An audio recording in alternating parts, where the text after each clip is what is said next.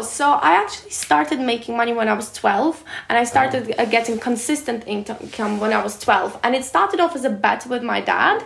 There are a lot of physical punishments. So it is absolutely okay, for example, to tell an 11-year-old or a 12-year-old that they're too fat, you know, for the dancing competition, or that they need to go on a diet, or, you know, that they need to hold their hands up. And there are sticks that teachers can use on kids in order to kind of show them that they need to. So you will be surprised to hear that I thought that I wasn't going to go to university. But I told my mom that I will go and live in LA and dance and become a professional dancer once again. My grandma couldn't take it at all.